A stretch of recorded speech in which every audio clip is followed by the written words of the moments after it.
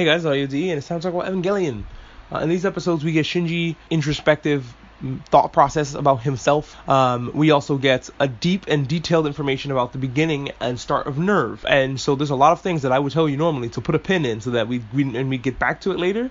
We're going to get back to it like right now. Not stuff from before. This is new stuff that they tell you to put a pin in this very episode and then reveal what that means in next episode. And that's probably because I'm up to episode 22 of a 26 episode series. And oh yeah, we're going to definitely check out the end of Evangelion. We're going to do that. But we're going to watch the original Bam Ad Bot. Congratulations, you've won ending in this time around. They're talking more about the angel going buck wild. It's kind of like a little bit of a flashback to the last episode where the angel's still acting a fool. The Ava's like a toddler, right? It eats its fill of chicken nuggets, then it runs around the house for a few hours, and then it just passes out. And then you have to pick it up and lay it down somewhere. They managed to get it back into its hangar. They also wrap it up in a ton of bandages.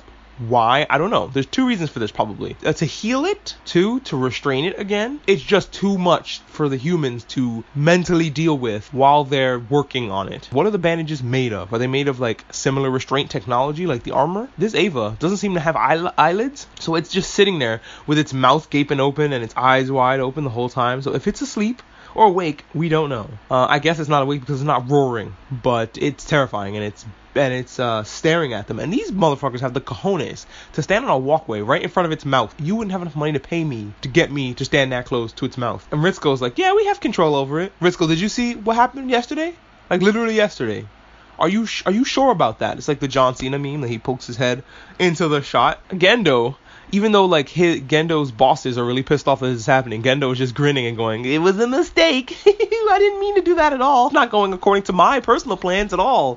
Whatever could you mean? We learn two things about Shinji now, thanks to Ritsuko. One, he's essential now, which means we have to get Shinji out of the robot because, oh yeah, Shinji's still in there with no like food or water or nothing. He's just in there. But he's essential. We have to get him out. And I love Misato's like really shitty like teasing tone of like, oh, now he's essential. Before you were like, fuck Shinji, just bring up the Ava. But now you need Shinji.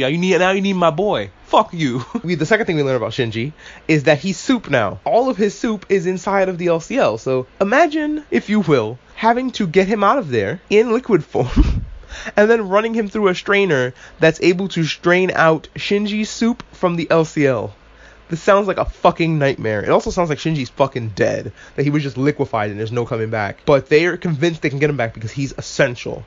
Good thing that they thought that was the case. Because they have these transitions where they're like, oh, dawn of the first day. And it reminds me so much of Majora's Mask. Maybe that's what they were doing in Majora's Mask. They were trying to ape this episode. Bless you. This is like something I've been begging for in a ton of media. 10 days later or something. You don't have to have a whole title card. You can put it at the bottom of the screen. Because sometimes it's like, man, I don't know how much time was supposed to have passed. There was a big problem with that in Game of Thrones. And they left it ambiguous on purpose because they didn't fucking know. If you watched the last season. Asuka feels shitty because Shinji outperformed her there. Like, Asuka was just sitting there with no limbs. And yeah, she seems like a crybaby. But there's a reason for it. And we're going to find out in episode 22, I believe.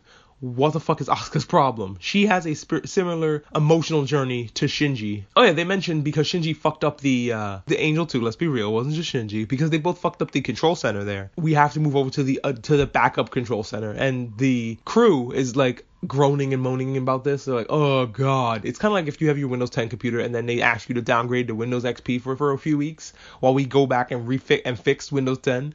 So you're back on this program and they're just grumpy about moving over to a lesser place. They're gonna have to move the Magi over, but it's not gonna take too long. I love that Ritz says, oh yeah, I can pick my mother's brain about certain things. She starts asking the Magi questions, I believe, and we find out what that means in the next episode, which is nice. Shinji is having a internal struggle. It turns out that Shinji, even though he's just soup now, he's having this internal struggle he had before. One of those struggles that he was having was why do I fight? And he's like, well, he does it for selfish reasons. He does it because he wants to be praised and he wants people to love him. And that's interesting from the perspective of a protagonist, because you're thinking that usually the hero saves the day because they want to be a hero. They want to be heroic and be there for them, like Spider-Man, right?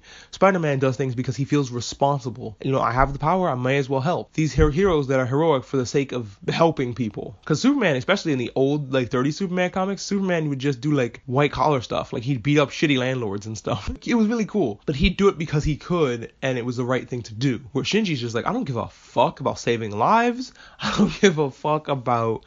He does care about saving the lives of people he cares about. But like I said before, if the pilot that got out of that Eva wasn't Toji, he probably would have cared a hell of a lot less and probably would have not had a tantrum at all. He probably would have just been like, that's rough, buddy. But because it was somebody he knew, he lost it. Like, he got really fucking pissed. Like, he was pissed already, but he got, like, nuclear mad. He was willing to bring down nerve around everybody's ears. Then he's thinking why he hates his dad. He's so fucking cold, he treats me like a tool, and he abandoned me for Rei. In the next episode, that kind of seems like exactly what happened. But that's just because Gendo himself has issues and obsessions, and we find out about that stuff. And I love that they just dumped the whole episode of flashback on us. I love that shit. Unless the flashback is fucking pointless and means nothing. The one time we were in flower arranging class, I'm never gonna get over that in Naruto. That fucked me up so much. I was like, seriously you're gonna do a flashback now to this? Fuck off. He also said that winning in the Eva is his reason for living. Like, and I think that's the same way Asuka feels too. And Rei, to a certain degree, feels the same way. And that's what the difference between them and Toji was, and why I don't think Toji would work very well as a pilot. Not just because Toji's a bit thick in the head,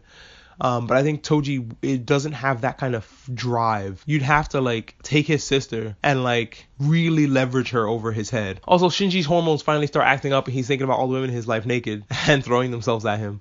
And it's like, his hormones are acting up. This is something that Ritsuko had mentioned before, that Shinji is, like, struggling with puberty. So the cockpit spits Shinji out. Well, not really. It spits out LCL, his suit, and Misato, like, has a breakdown. You see that Misato is 100%. Not only does she care about Shinji, she cares about him in a maternal way. This is not just a commander who's sad about one of their soldiers. She is going into hysterics the same way like a mom would at a funeral on top of a coffin. Shinji flops out of the Eva like a wet fish hitting the cement, like the sound he makes when he hits the ground. So in order to cope with these feelings that she has, that she didn't understand she had because she doesn't understand her own maturity, she goes to Porktown with Kaji. That's how she celebrates, I guess, or how she deals with the fact that she's flooded with emotions she doesn't know what to do with. Kaji, who's like, yo, this is the last time we could probably do this because, I'm a cat running out of lives. So they have this long conversation too. And they saved on animation by letting us in on this titillating moment. I know it's an animation saving feature, and they also use them talking and making sounds to kind of titillate the audience without showing anything, which is A+, by the way. That's how you do it. I enjoy that a lot, instead of just being gratuitous with it. But at the same time, animate at least the bubbles in her beer mug so that we feel like we're in a scene. Or there were 2 cigarettes in a ashtray because Misato said that she only smokes after things like this. Have some smoke coming off that cigarette or something.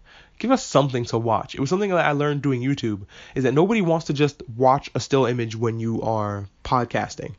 They usually and that's why I use GIFs a lot at the bottom of my thing. Whenever I can, I'll use a GIF. Usually, I like making memes though, so sorry. I just really like doing that. Kind of like why those, playlists to study or chill to usually have a GIF of a girl studying or a GIF of rain pouring on a window. You want some kind of visual stimulation while you listen to something if you're just going to be sitting there. But this is before we had YouTube analytics to tell us how to live our lives, so you can't really blame Hideki Anno for that. The pillow talk they have is about Adam. Is this the time? So essentially the Evas are clones of Adam, who's the first angel. Ritsuko kind of gets annoyed that Misato runs away to go get her cheeks clapped instead of going with her bar hopping. Ritsuko has always been annoyed by this, and this is something you hear about in the next episodes. I love that these 2 episodes go together like peanut butter and jelly. I really, really do. They make watching these episodes in pairs very rewarding. Shinji has visions of his mom. I forgot to mention that. Taking care of him, and we get the tidbit.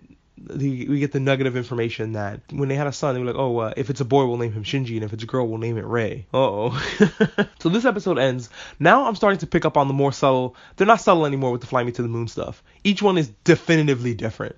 It's not just different members of the cast singing the theme. This time it's black tie event. That's the way the music sounds. Like it's a black tie event. It's a cocktail party. The next episode drops a lot of fucking knowledge on your ass. And there's so much knowledge that I don't think I can cram more information into this one today. So I'm going to take a break and get back to this episode tomorrow because it's just too much information for me to add on to this. This is already long. But that's okay. We'll get back into the swing of things with Gundam Origins after that. And then we'll go back to our 2 episodes per. But the episodes are getting so dense that I think it's going to be hard to watch them 2 at a time like I used to. We'll see. Thanks for listening.